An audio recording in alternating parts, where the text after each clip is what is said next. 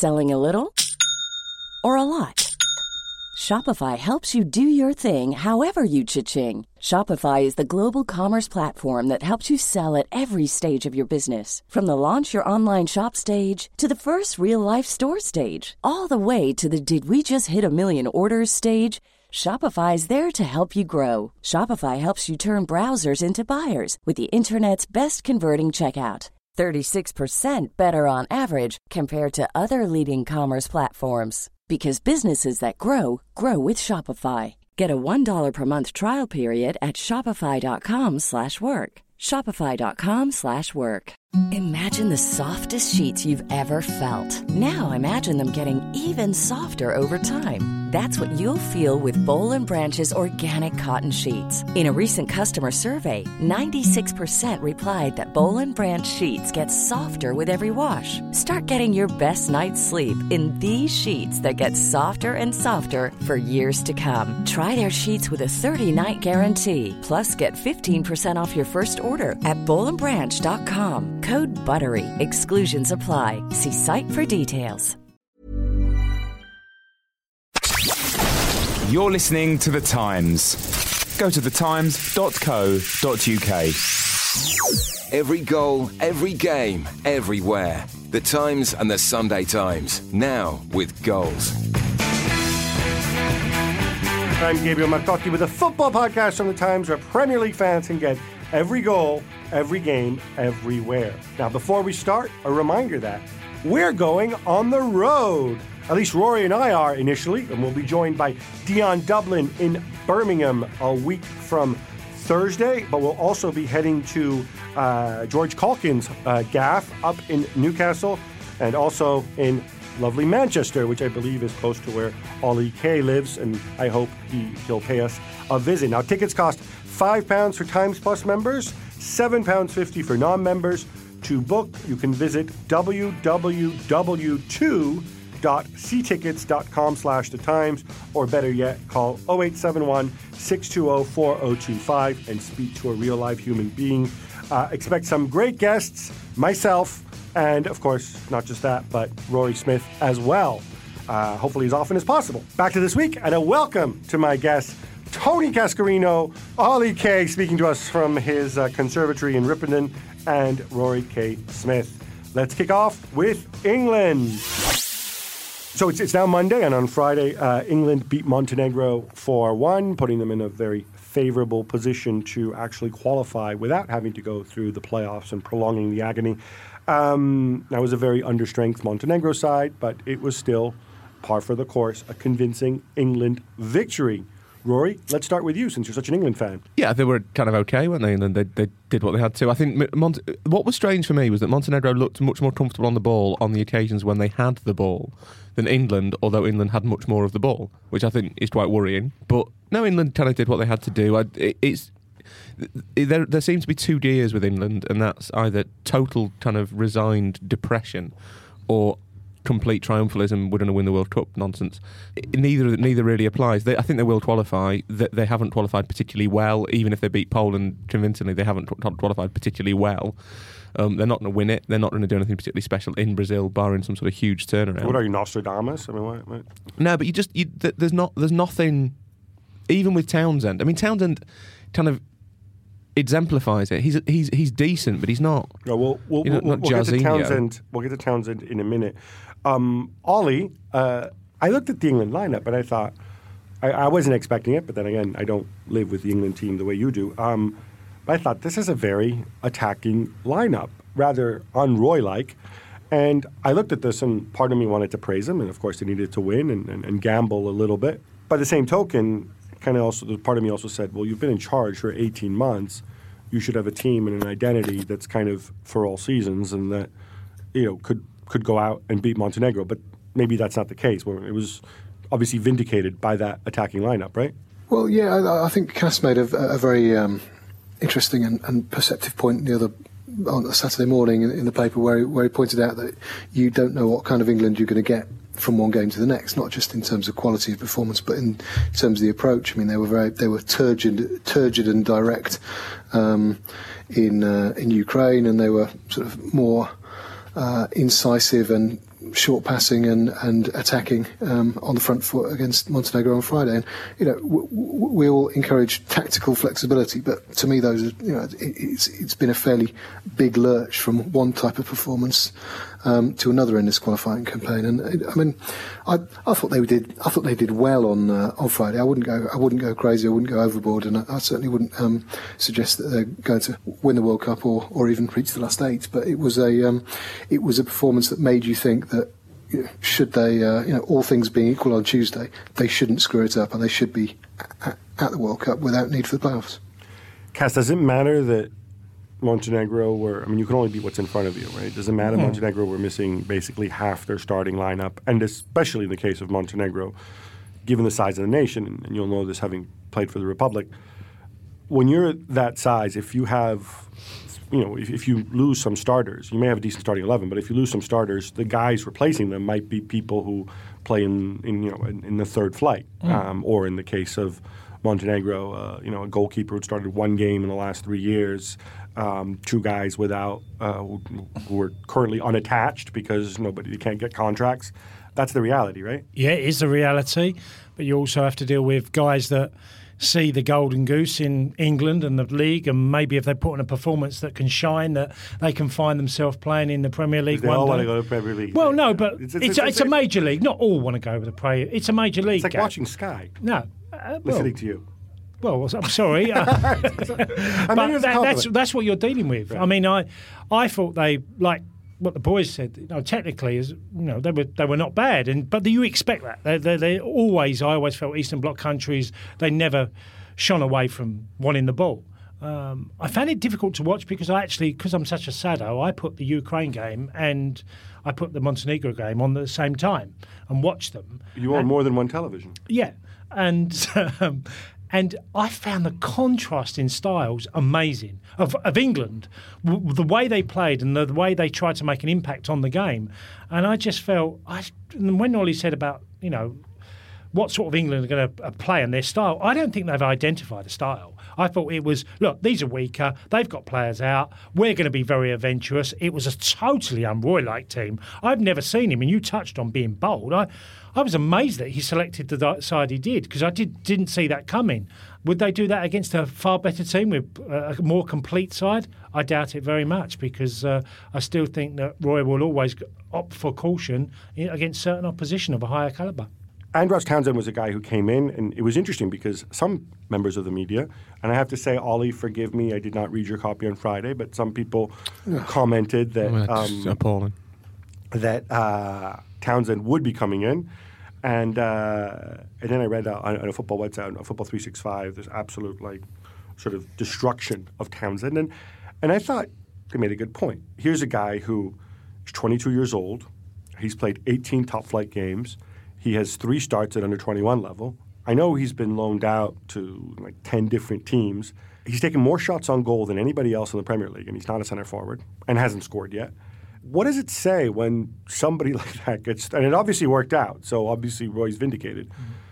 But at this stage of qualification, you have to chuck somebody like that in there. Is it a hit and hope type thing, Ollie? Well, it isn't. It also shows that the cupboard is fairly bare. I mean, in terms of talent, which is something that has been said many times. I mean, it's not exactly a huge injury crisis or a huge personnel crisis that has taken Townsend to the front of the queue. It's Walcott's out and Oxlade-Chamberlain's out, and you could previously cite Oxlade-Chamberlain as somebody who hasn't exactly set the Premier League alight yet is in the England squad.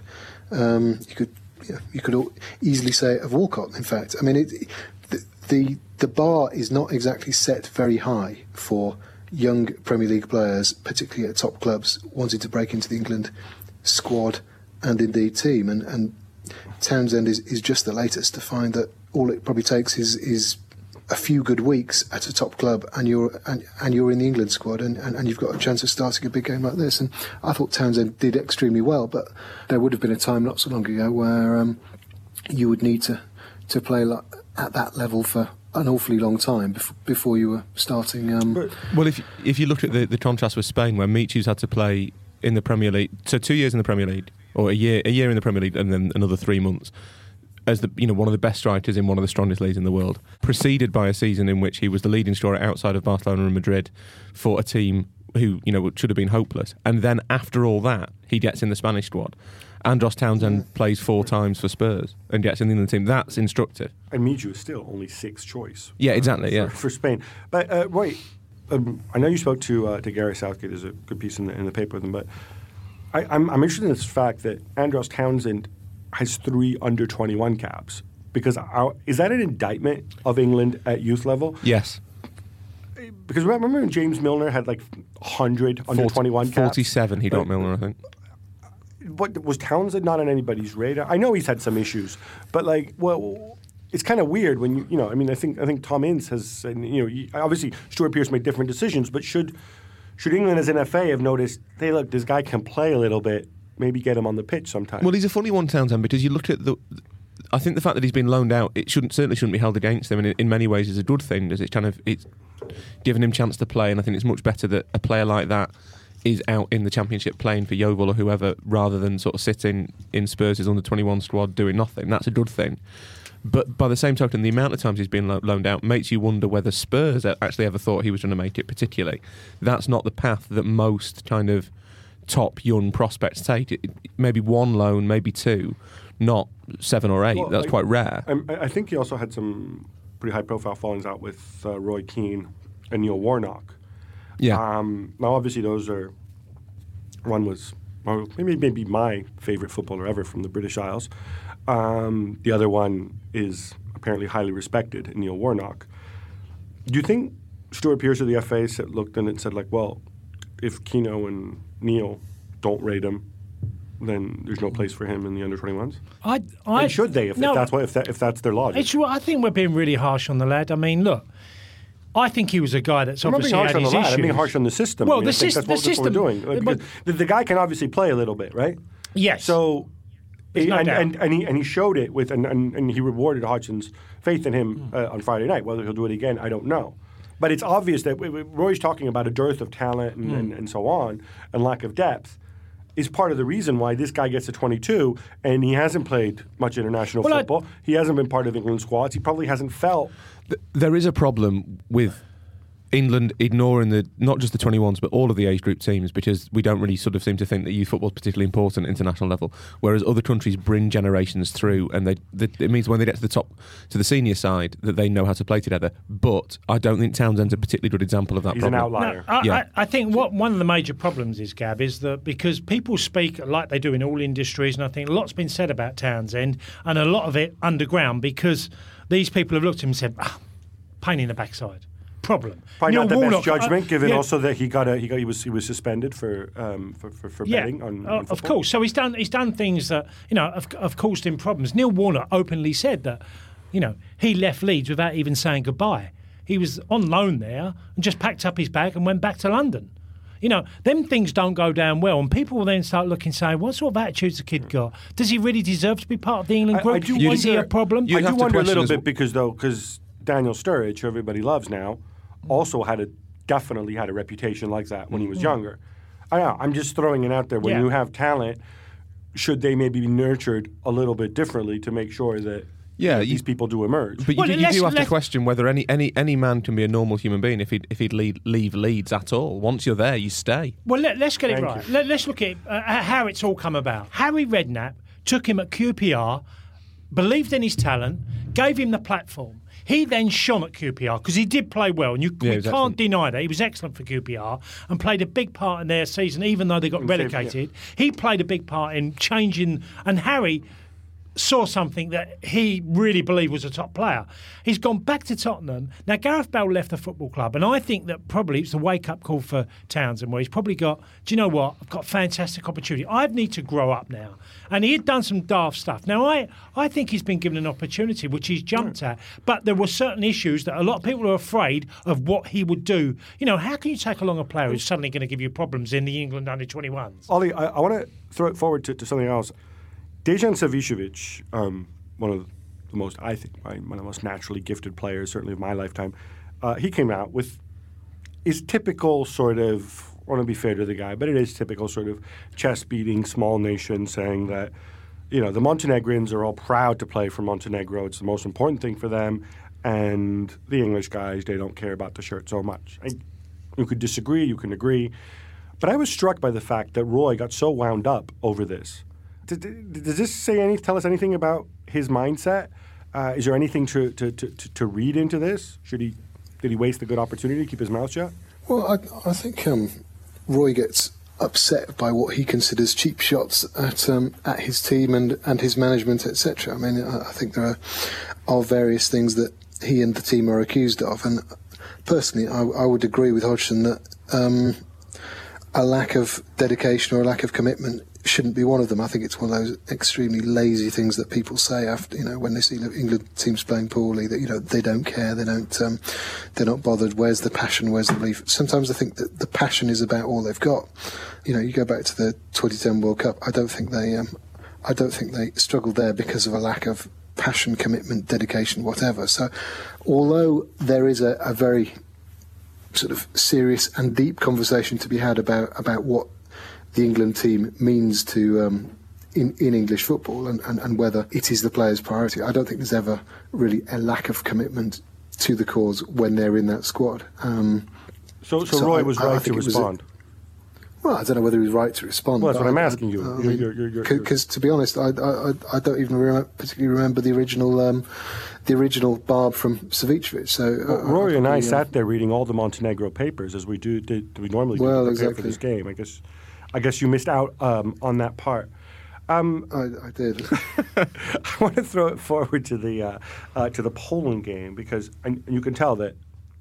I don't want to sound like our boss Tony Evans and say there's no football going on, but you can tell the cupboard is pretty bare right now, and so it's a huge issue now that, from what I saw on television this morning, 18,000 seats, which based on the attendance could be anywhere between a third to a fourth of Wembley, are going to go to fans of Poland. And part of the reason is that some of it is Poland's away allocation, some of it is the fact that if, like me, you once bought a ticket to Wembley, you end up on this sort of mailing list from hell where they email you every few minutes and say, like, look, you can still buy tickets, you can still buy tickets, you can still buy tickets. And a bunch of Polish people living here, obviously there's a large Polish immigrant population who've settled here. They've bought tickets. And what the FA has done, I think quite intelligently, is rather than treating them like normal fans, they've said, well, if all these guys are Polish, maybe they should all kind of sit together, which kind of makes sense if they'll be presumably supporting Poland. Is this even a story? Is this even an issue? There isn't a story in the sense that there'll be 18,000 Poles in there, although the way it's been built up is that it'll be to blame if England don't win. It'll be because the FA's incompetence or whatever, that's in inverted commas, has given the Poles a better atmosphere, it's less of a home game, blah, blah, blah. What is interesting is the fact that, and I guarantee this, although I'm not Nostradamus, the 20,000 Poles in Wembley will make an awful lot more noise than the 70,000 English people in Wembley. And that, like every Champions League home game, is a damning indictment of how silent English football fans are.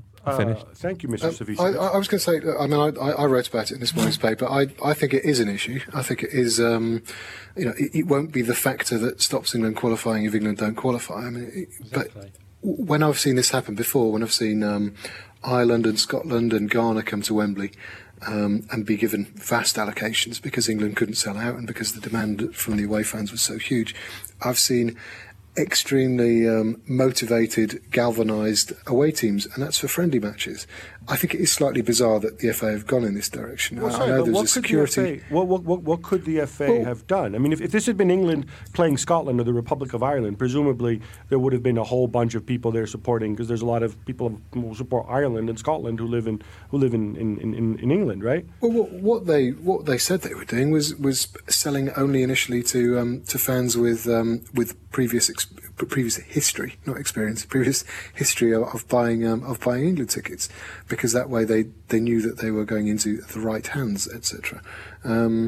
So eventually they end up with this situation where the Poles have bought their 8,000 tickets already, and there's a huge demand for more, and they decide, well, rather than risk ending up with Poles all over the stadium, we'll end up with we'll give them an extra 10,000 ticket, give them an 18,000 allocation, so it'll be a huge area of Poles within the ground. Now, personally, Tony Barrett tweeted this morning that it says a lot about what we're used to with away ticket allocations, that this is even being talked about. But I do find it slightly sort of damning of the FA, who only give sort of 25,000 tickets per team for an FA Cup final, and yet they've got 18,000 plus away fans from Poland for this must-win. Sorry, you say from World Poland. Cup qualifier at home.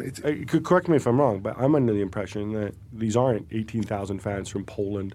That these 10,000. No, but you know what I mean. Well, no, but these are people who reside in the UK, right? Yes. Well, I mean, the 10,000 were sold locally, I believe, to Poles, or were sold to satisfy a demand from UK-based Poles, which obviously there's I think it's in excess of 500,000 Poles in the UK, and that's so that's understandable that there would be that enormous demand. But I mean, you would not expect if it was for example, let's say a Champions League final group game or something like that, if it was Manchester United versus Legia Warsaw, you wouldn't expect them to give a quarter of the. But they don't give them the tickets. They put them for general away sale. fans, would you? Hey, I'm sorry, Ollie, but I know this has happened with Chelsea. Certainly, it might have happened with Manchester United as well, right? In Champions League games, if they don't sell out and you get the season ticket holders and the club members and so on, at some point these tickets go on general sale, right? Isn't all that's happened here? These tickets have gone on general sale rather than having empty seats. They said, let's put them on general sale. No. It wasn't that. It was those extra 10,000 Polish tickets were released before they went on general sale in England, and it's only in the final few days in the build up to the game that the entire game has been sold out from an England fan's point of view. So I mean, no doubt, if they'd really wanted to get a full house at the expense of everything else, they could probably have just said, "Oh yeah, general sale." Pretty amazing. Poles have all the tickets you like, but personally, I think it's it seems like a decision where sort of finance and security have absolutely outweighed normal football considerations, because you wouldn't normally expect a big nation to, if we can call ourselves that, a big nation to hand over 18,000 tickets to away fans for a crucial must-win World Cup qualifier. I mean, I'm not saying it's a massive deal, but I think the story has merit, and I think it might, in some small way, backfire on the FA in England if Poland produce the kind of performance that looks like they've been energised by a huge away following. Now, in our debate this week, we're going to look at Cardiff, because obviously there's plenty of speculation going on. For those unfamiliar with Cardiff, because they've only been a Premier League side for a few months, Cardiff is a team from the city of Cardiff, in the eponymous city of Cardiff in Wales. They were bought by a very wealthy man named Vincent Tan, who decided to change the club colours from blue, which, as everybody know, brings bad luck, as evidenced by the fact that only Brazil have won more World Cups than Italy, and very few countries wearing red have ever won World Cups. In fact, I believe it's only happened twice. But anyway, I digress here, just to remind everybody we are in a World Cup year. And he decided to put a lot of money in the club. They were promoted last year with their manager, Malky Mackay. As you probably know, this season they've had some very good games, including beating Manchester City. Now, here's the rub. Malky Mackay has a friend named Ian Moody, who is the club's head of recruitment. Cardiff spent a lot of money in the summer.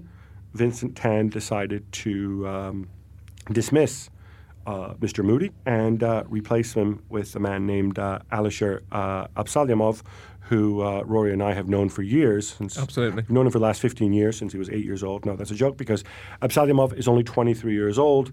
He's the acting head of recruitment. Ollie, I want to throw this to you first, because you wrote about it very eloquently on Saturday. Viewed from the outside, this story writes itself. Mad, wealthy foreign owner, doesn't know much about football, puts a lot of money in the team. Small details are big surfaces. Tight corners are odd shapes. Flat, rounded, textured, or tall. Whatever your next project, there's a spray paint pattern that's just right. Because Rust-Oleum's new Custom Spray 5-in-1 gives you control with 5 different spray patterns. So you can tackle nooks, crannies, edges, and curves without worrying about drips, runs, uneven coverage, or anything else. Custom Spray 5-in-1. Only from Rust-Oleum. When you're ready to pop the question, the last thing you want to do is second-guess the ring. At BlueNile.com, you can design a one-of-a-kind ring with the ease and convenience of shopping online. Choose your diamond and setting. When you find the one, you'll get it delivered right to your door. Go to BlueNile.com and use promo code LISTEN to get $50 off your purchase of $500 or more. That's code LISTEN at BlueNile.com for $50 off your purchase. BlueNile.com, code LISTEN. Quality sleep is essential. That's why the Sleep Number Smart Bed is designed for your ever-evolving sleep needs. Need a bed that's firmer or softer on either side? Helps you sleep at a comfortable temperature? Sleep Number Smart Beds let you individualize your comfort, so you sleep better together. J.D. Power ranks Sleep Number number 1 in customer satisfaction with mattresses purchased in-store. And now, save 50% on the Sleep Number Limited Edition Smart Bed for a limited time. For J.D. Power 2023 award information, visit jdpower.com/awards. Only at a Sleep Number store or sleepnumber.com. Decides he wants to get involved, and so puts his son's mate in charge of player recruitment. Is it as simple as that? I think that's a neat summary. You could say it's as simple as that. I mean, there are always more complicating factors. There's the fact that as you say, Tan has put in a lot of money. He's stabilised the club from a financial point of view, but as so often, stability from a financial point of view is undermined by complete instability and interference from a football point of view, where an owner gets involved with something he doesn't know about and then starts to think that he knows best, or surrounds himself with people who he feels know better than the manager. And you could say it's Roman Abramovich on a small scale. But I hope that in this instance we're not going to get an Abramovich-style outcome, because I think Malky Mackay is probably the best thing about Cardiff City.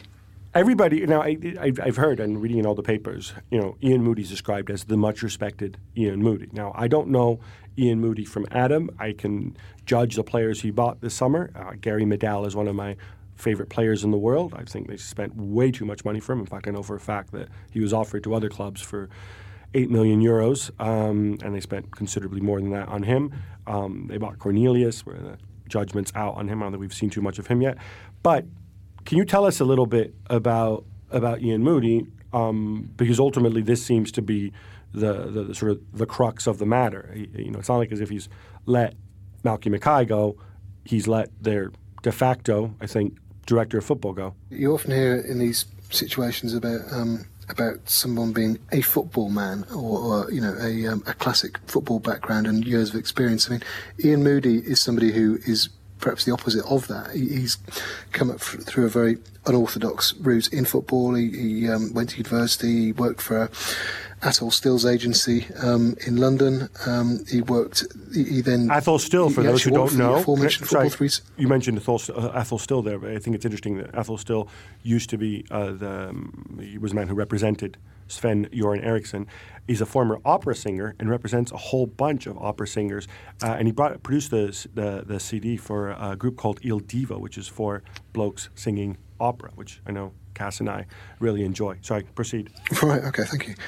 Interestingly, in 1999, took up a position as staff writer with the website football365.com. So, we're coming full circle with this podcast. But he also was a press officer at Watford, but then, this is the significant bit, he became football operations manager. So although he's come through quite an unorthodox non-football route, he has been working in the football industry and sort of on the football operations side for several years now, and is indeed well respected, not least by Malky Mackay, which probably matters more. It's an interesting one because, Roy, you and I, being sort of pretentious, foreign-loving types, we talk about directors of football and we talk about how great they are. We talk about, not putting everything into the hands of ex-players, who many times aren't very well educated, or some of them aren't very clever, some of them are.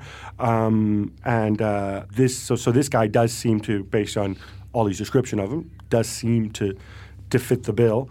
Do you suspect it's a case of Tan taking advice from other people, or looking at the amount of money spent, or looking at why did we sign Cornelius if he's not playing? Possibly. I mean, the way it's been presented is that Tan's looked at it and said, we spent all this money, and yet, it's not like we're going to win the Premier League. We're not in the top four. There seems to be an issue around Vincent Tan's patience for how to grow a club in the Premier League. That does seem to be a problem. So you really believe that? I mean, I don't know Vincent Tan personally. I'm assuming he's not a freaking moron. No. I'm assuming he didn't think that he'd be going up and competing for the Premier League straight away. Well, you would assume that, and as you say, we have to look at all owners, foreign or not, in the Premier League, and assume that because they're quite rich, they're not stupid, because it's very hard to become rich if you are stupid. Unless you inherit the money. Unless you inherit the money, and also or get lucky. Look at the fella who won the lottery. Anyway, let's assume that Vincent Tan's not stupid. The issue, probably more broadly, is that there have been examples of owners who've come up and don't understand why that success that they've had in the Championship does not continue flawlessly, seamlessly in the Premier League. The issue with Moody, I don't think, is that he's well respected or not well respected or whatever. I think, and I don't have a problem particularly with if Cardiff have seen this Chazak fella and thought, he's quite good, he can spot a player. I don't think that's a bad thing either necessarily. We don't know if that's the case. Doesn't matter. It's irrelevant that he was a painter and decorator beforehand. It's a weird sort of snobbery about him. The problem is that Tan and Simon Lim, the chief executive, have done this, and it has destabilised Malky Mackay, who basically has done all that could be asked of him. He's taken Cardiff up. He spent a lot of money. Do we know that Malky Mackay is unhappy with it? Yes, I think we do, yes. Has Malky Mackay spoken, or has he just delivered messages via his friends in the media? He has to be unhappy about it, Gab. Why? Come on. Why? Because he's... What if it was his idea to get rid of Moody? I think we would have found that out, don't you? What? I think if it had been his idea to get rid of Moody, I don't think it would have been such an issue. No. And I just think that Malky Mackay will probably say, if you didn't believe Ian Moody's the right person for the job, why would you think then that Malky Mackay was the man for the job? Because you're two different people. Malky Mackay is a coach who coaches a team and selects the players, right? Gab, you're probably chopping off his right arm, because most clubs, most guys have people they trust, believe in, and it was part of the success. He would argue, if we had him now, I guarantee that Malky Mackay would be defending Ian Moody and saying what a great relationship, what a great job he felt he did. You mentioned about transfers. He brought in Stephen Corker as well from Tottenham. It was a big major coup for Cardiff. It was a lot of money too. Gab, it wasn't that much money considering, it was an England... under 21, highly thought of within the game, had established himself at Tottenham, gets himself to Cardiff. That was a pretty big, bold move that Cardiff did. So I find probably Malky's probably keeping quiet because, like most managers in this sort of position, they're under contract and good contracts for a period of time. And I think he probably from the outside is, for us, I would believe in the inside he'd be a very angry man. Ollie, I want to give you the final word in your column. You described Vincent Tan as an angel of death. An angel of death? Well, no, I mean, let's be fair about this. I like getting biblical. Cardiff were in severe financial danger when Tan and friends took over the club. So, they have had some kind of positive impact, certainly. I mean, they are now a financially stable Premier League club. I just don't think they are a stable club. Stable financially, yes, but everything else about the club smacks of instability and dubious decisions and a sort of excessive regard for what Tan and his friends know and what the rest of the world doesn't know. It's this sort of culture of your name's on the door so you can do what you like. I mean, we haven't even mentioned the change from blue shirts to red shirts, the rebranding of Cardiff City, which I know people can say, oh, it's only a shirt, it doesn't matter. I think even if you are completely cold and unsentimental about that decision, it is symptomatic of a culture of I know best, what the fans think and what football people think and heritage and tradition and knowledge and expertise. That doesn't matter. We know best, and I think it's a difficult situation. I don't really like it. I can see that Cardiff have done well under his ownership, and I'm sure a lot of the fans would much rather they are in the Premier League under Tan's ownership, playing in red, than mid-table in the Championship. But I think there are also fans who would have preferred it the old way. That they feel that the soul has been sold, and they probably look down the M4 to Swansea City and think, oh, you know. Of course, Swansea's staying red. It would be nice to have the best of both worlds, like Swansea do. All right, time now for some quick hits. Now, we've had a suggestion from one of my many, although not as many as Ollie K, followers on Twitter that we should rebrand Quick Hits as one-on-one. So this week, and only this week, we're going to do a test market. I'm going to call it one-on-one, and feel free to share your thoughts with us on this massive sea change. You can email gamepodcast@thetimes.co.uk. Will it be the same format, just with a different title? Oh, you'll just have to find out. Like Hull City Tigers. You just have to find out. Time now for some one-on-one. Joey Barton told Leaders in Football last week that England values managers, not coaches, and then said that Sir Alex Ferguson couldn't put on a coaching session if his life depended on it. Now, I'm sure Joey was exaggerating a little bit. Cass, like Joey, you've never been coached by Sir Alex. But still, tell me, do we overemphasize manager types, or do real men earn their bacon on the training pitch? Well, the game is changing, and I think that the new breed are a bit of both. They can manage and they can coach, and they can take training sessions. I've had many a manager who couldn't take training sessions, Big Jack notably, but he had an incredible knowledge of the game and how teams played. He used to go through every style of Scandinavian football, Eastern Bloc football, Brazilian, South American. And but he wasn't with you on the training pitch. What was it all in his head? I mean, because he instilled a way of playing that he wanted us to stick by. It was very basic. But he didn't do it during training sessions? No, not at all. Did it at the bar? No, he just told you. He would just say, don't do that. Don't do that type of pasta. And okay, it seemed very basic, but we all knew his ideas. And there's also I've been on coaching courses when, I must say, and I don't want to name any names, I've had guys that we've ended up calling the Riddler, because his coaching sessions were, you've got to go in there, come out there, go there, and everyone was like, "What we got? Can we hear that again?" You know, and they were so incredibly detailed that you just could not take that information onto the football field. So finding the middle ground for me is the real answer. That's an insight into how Gillingham will play under Tony Castorino. 11-1. There you go. For my part, having spent a tiny bit of time with Sir Alex, I think Joey Barton might have had a good point. I don't think Sir Alex Ferguson was a good example of this at all, based on what so many people have told me. Greg Dyke has put together a commission which in the next 6 months will look at the English game. Gary Lineker, in one of his many tweets, called most of these folks pointless. Ollie, what would you call them? And are the Premier League unpatriotic and mean and horrible for not agreeing to be a part of Greg Dyke's commission? Well, I'm disappointed the Premier League aren't involved. So they should be. I'm guessing that they will not. I'm guessing that they will comply and they will have different people answering to the Commission and giving answers. But it means that they are already probably dissociating and distancing themselves from the final findings, which it was meant to be this sort of whole game approach to a shake-up of English football. So that's slightly disappointing, but maybe they can have good feedback and good input in other ways.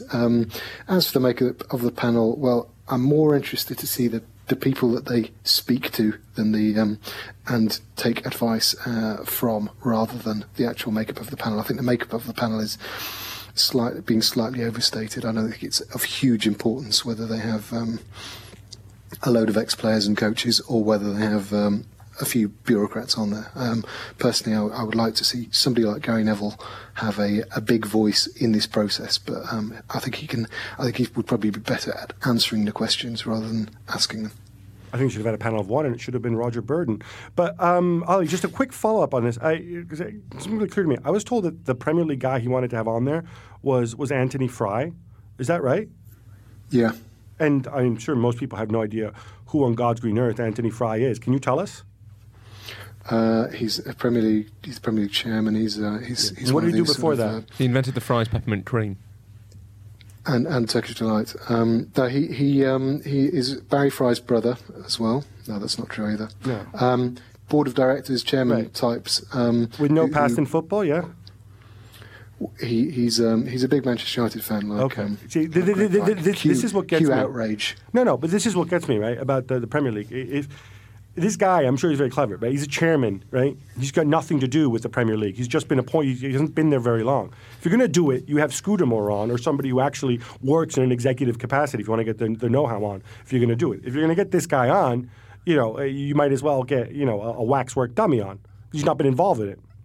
Just my 2 cents. I do totally agree. I think it's an excess of chairman, not enough executives, not enough administrators. I don't quite, if it had been Dave Richards, who was his predecessor, then I'd been even more worried. But that's for different. That's a whole set of different reasons. Is extremely disconcerting. But it's no, I agree with you. It should be administrators and executives.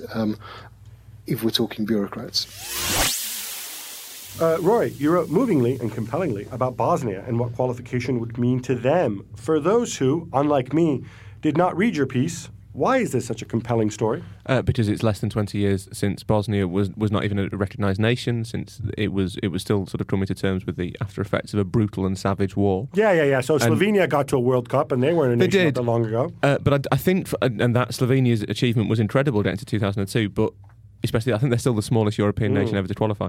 But with Bosnia, because of the sort of the mix of the ethnicities in the country, because of the tripartite system, which means that in every sphere of public life, you have a Bosniak president, a Serb president, and a Croat president, except in football, where because of Ivica Osim's commission 2 or 3 years ago, which FIFA sort of forced upon the Bosnians, they have one president, and a mixed sort of ethnic team, which is a really powerful example, I think, for the rest of the country, that if they can qualify, that may be the different ethnic groups within Bosnia who still share a lot of tension can kind of work together. And I think it's easy to say this with football, to say, football can be a great example for the rest of the country and blah blah blah, and it's quite trite. But I think in Bosnia's case, it's also quite true that if they can qualify for the World Cup, it is a powerful sort of statement about the future of the nation. It's a really great tale, and if you haven't done so already, go back and check it out. Cass, your peeps at the Republic of Ireland don't have a national team manager, and I'm told that Martin O'Neill is now 11-10, apparently. If Cass turns down the Gillingham job, he's in for Ireland. Exactly. Would you take the Ireland job if offered, if you don't go to Gillingham? And secondly, is Martin O'Neill the right man if you're unavailable? I'm unavailable. Looks cosy. Obviously, the Celtic connection. He's a huge favourite in Ireland. The Federation are very worried about empty seats at the stadium, the Aviva Stadium, because there's no euphoria. It's been a very difficult period, especially the last few games. They're looking for a guy that would get backsides back on seats, and Martin would fit that bill in Ireland. Do I agree with it? I think it's going to end in tears. I don't really feel that Martin will be the right man, but I can understand every reason for why the Federation do want to employ him. I think they should appoint Adnan Januzaj and then naturalize him as soon as they can. Media outlets in Spain are now reporting that Gareth Bale has some kind of chronic herniated disc. Real Madrid deny this. They're saying that he's got a chronic bulge instead, not a chronic hernia. Ollie, that's not very clever, given that he's the most expensive player ever. You're the closest thing this panel has to a qualified medical physician. Correct. What I don't get is, if this story is true, should it not have turned up when he did his medical? And also, 2 years ago, didn't he start every single Premier League game for Tottenham Hotspur? Yeah, but Bale is one of those players who, I mean, even in the past year or so, he has the look, and I'm told has the body of somebody who has to be sort of finely tuned almost every day. He's got this sort of he's got an extremely powerful yet fragile physique, which does leave a certain susceptibility to injuries. I mean, you think of Ryan Giggs; he had to sort of micromanage his body through yoga, etc. For a long period of time, and there have been a few of these suggestions regarding Bale that although he's a monster physically. He is going to have to be very careful to avoid injuries, and he did suffer injuries last season. So it's I think it's one that's definitely worth watching and worth perhaps worrying about, perhaps particularly if you've just spent £80 million on him. Why it didn't come up in the medical, I don't know. Well, it probably did come up in the medical, but they probably decided, we are going for this, come what may, and they'll live with the consequences. But it is a concern, because I think if you looked at Bale 3 years ago, you would have said the big problem, the big risk he will have is staying fit, because he is that type of player who looks susceptible to injury, and this would seem to bear that out, because spinal problems do tend to spread and have knock-on effects elsewhere in the body. Right. I think we're both in agreement as to what the single best story is out of all the qualifiers on Tuesday. Tell me just how great a story this is. And Rory doesn't know what I expect him to say, and I'm guessing, but there's a game Tuesday that he should be quite familiar with, especially one of the managers involved. Well, I was going to say that the best story in the qualifiers is Bosnia, but we've already done that. Mm-hmm. There's another one. Are we talking European? No, don't be so Eurocentric. Egypt. Yes. Yes. Egypt, Ghana. Yes. Why is that a good story? Well, because Egypt are the best side in Africa, or have been for the last sort of 10 years. They've not made it to the World Cup. They have an American coach in Bob Bradley, who's a lovely man who I met in Cairo in a hotel in Zamalek, who is a great story. Because obviously Egypt, with all the revolution going on and the sort of chaos of the Black Bloc and the Brotherhood and all that stuff, Bob Bradley is living in the middle of Cairo, which is an incredible sort of statement from him. And with any luck, I mean, this is not sort of any disrespect to Ghana, but with any luck, Bob Bradley will take Egypt to Brazil, where I think they'd be capable of causing a bit of a surprise, to be perfectly honest. Egypt, who, despite having been so good in Africa, of course, don't have a great record at World Cup qualifying. And of course, you've got the whole kind of Port Said angle, you've got the Ali Zamalek angle, the two rival clubs. It's a fantastic story. The possibility of seeing Mohamed Aboutrika, if he's still going in 2014, which is not Mohamed sure. Aboutrika, who was dubbed by me the greatest player in the world outside of Europe and South America. Of course, that was back in 2009. They can't play at home, can they? Well, there's a big security issue for the home leg. It's a phenomenal story, and given all these dead rubbers and stuff, I recommend you go and check this out. The other great story, of course, is Iceland. That's the other great story. Nation with 320,000 people in it, potentially qualifying for the World Cup. They'll need a playoff. They should finish second behind Switzerland. That's a fantastic story as well. International football is very interesting if you don't watch England. Or you don't watch England or Spain or Germany. You just don't watch anybody good, basically. Yeah, just watch the smaller nations. That's where international football matters. And Gab, I've got a question for you, and it's very interesting.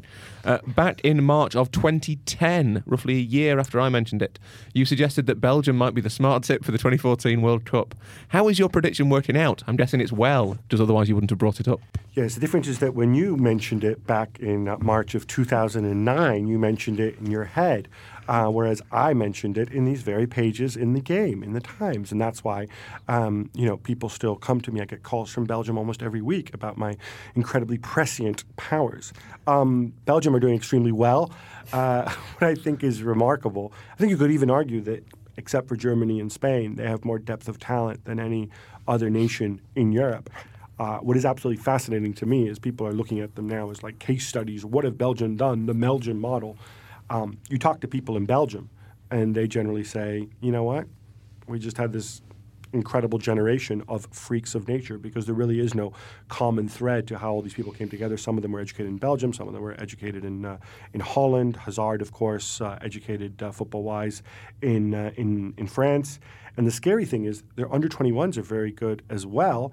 And they've got this whole little brother thing going on. Torgan Hazard and Jordan Lukaku, of course, lining up for the under-21s together with Yannick Ferreira Carrasco, who I think is one of the most exciting young forwards in Europe. And I hope he gets into the World Cup team. That's all we've got time for the time being, it says here. But you can come see us live in Birmingham a week from Thursday. The links are on Twitter and our SoundCloud page too. Thanks to my guests, the very talented Tony Cascarino, the very handsome Ollie Kay, and Rory Smith. reach out to us, gamepodcast@thetimes.co.uk. So many of us do. Also, Ollie and Rory in particular, and myself too. We all love hearing from people on Twitter. Till next time, bye-bye. Your subscription to The Times and The Sunday Times now comes with access to every Barclays Premier League goal. Refresh your app, choose your team, accept notification, and you're away.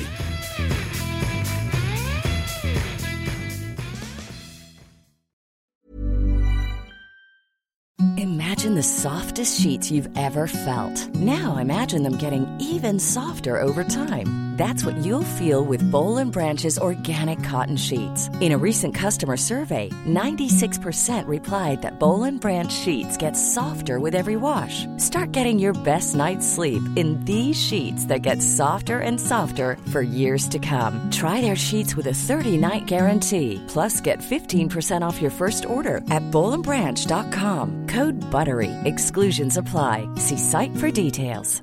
Hi, I'm Daniel, founder of Pretty Litter. Did you know cats tend to hide symptoms of sickness and pain? I learned this the hard way after losing my cat, Gingy. So I created Pretty Litter, a health monitoring litter that helps detect early signs of illness by changing colors, saving you money and potentially your cat's life. Pretty Litter is veterinarian developed, and it's the easiest way to keep tabs on your fur baby's health right at home. Go to prettylitter.com and use code ACAST for 20% off your first order and a free cat toy. Terms and conditions apply. See site for details.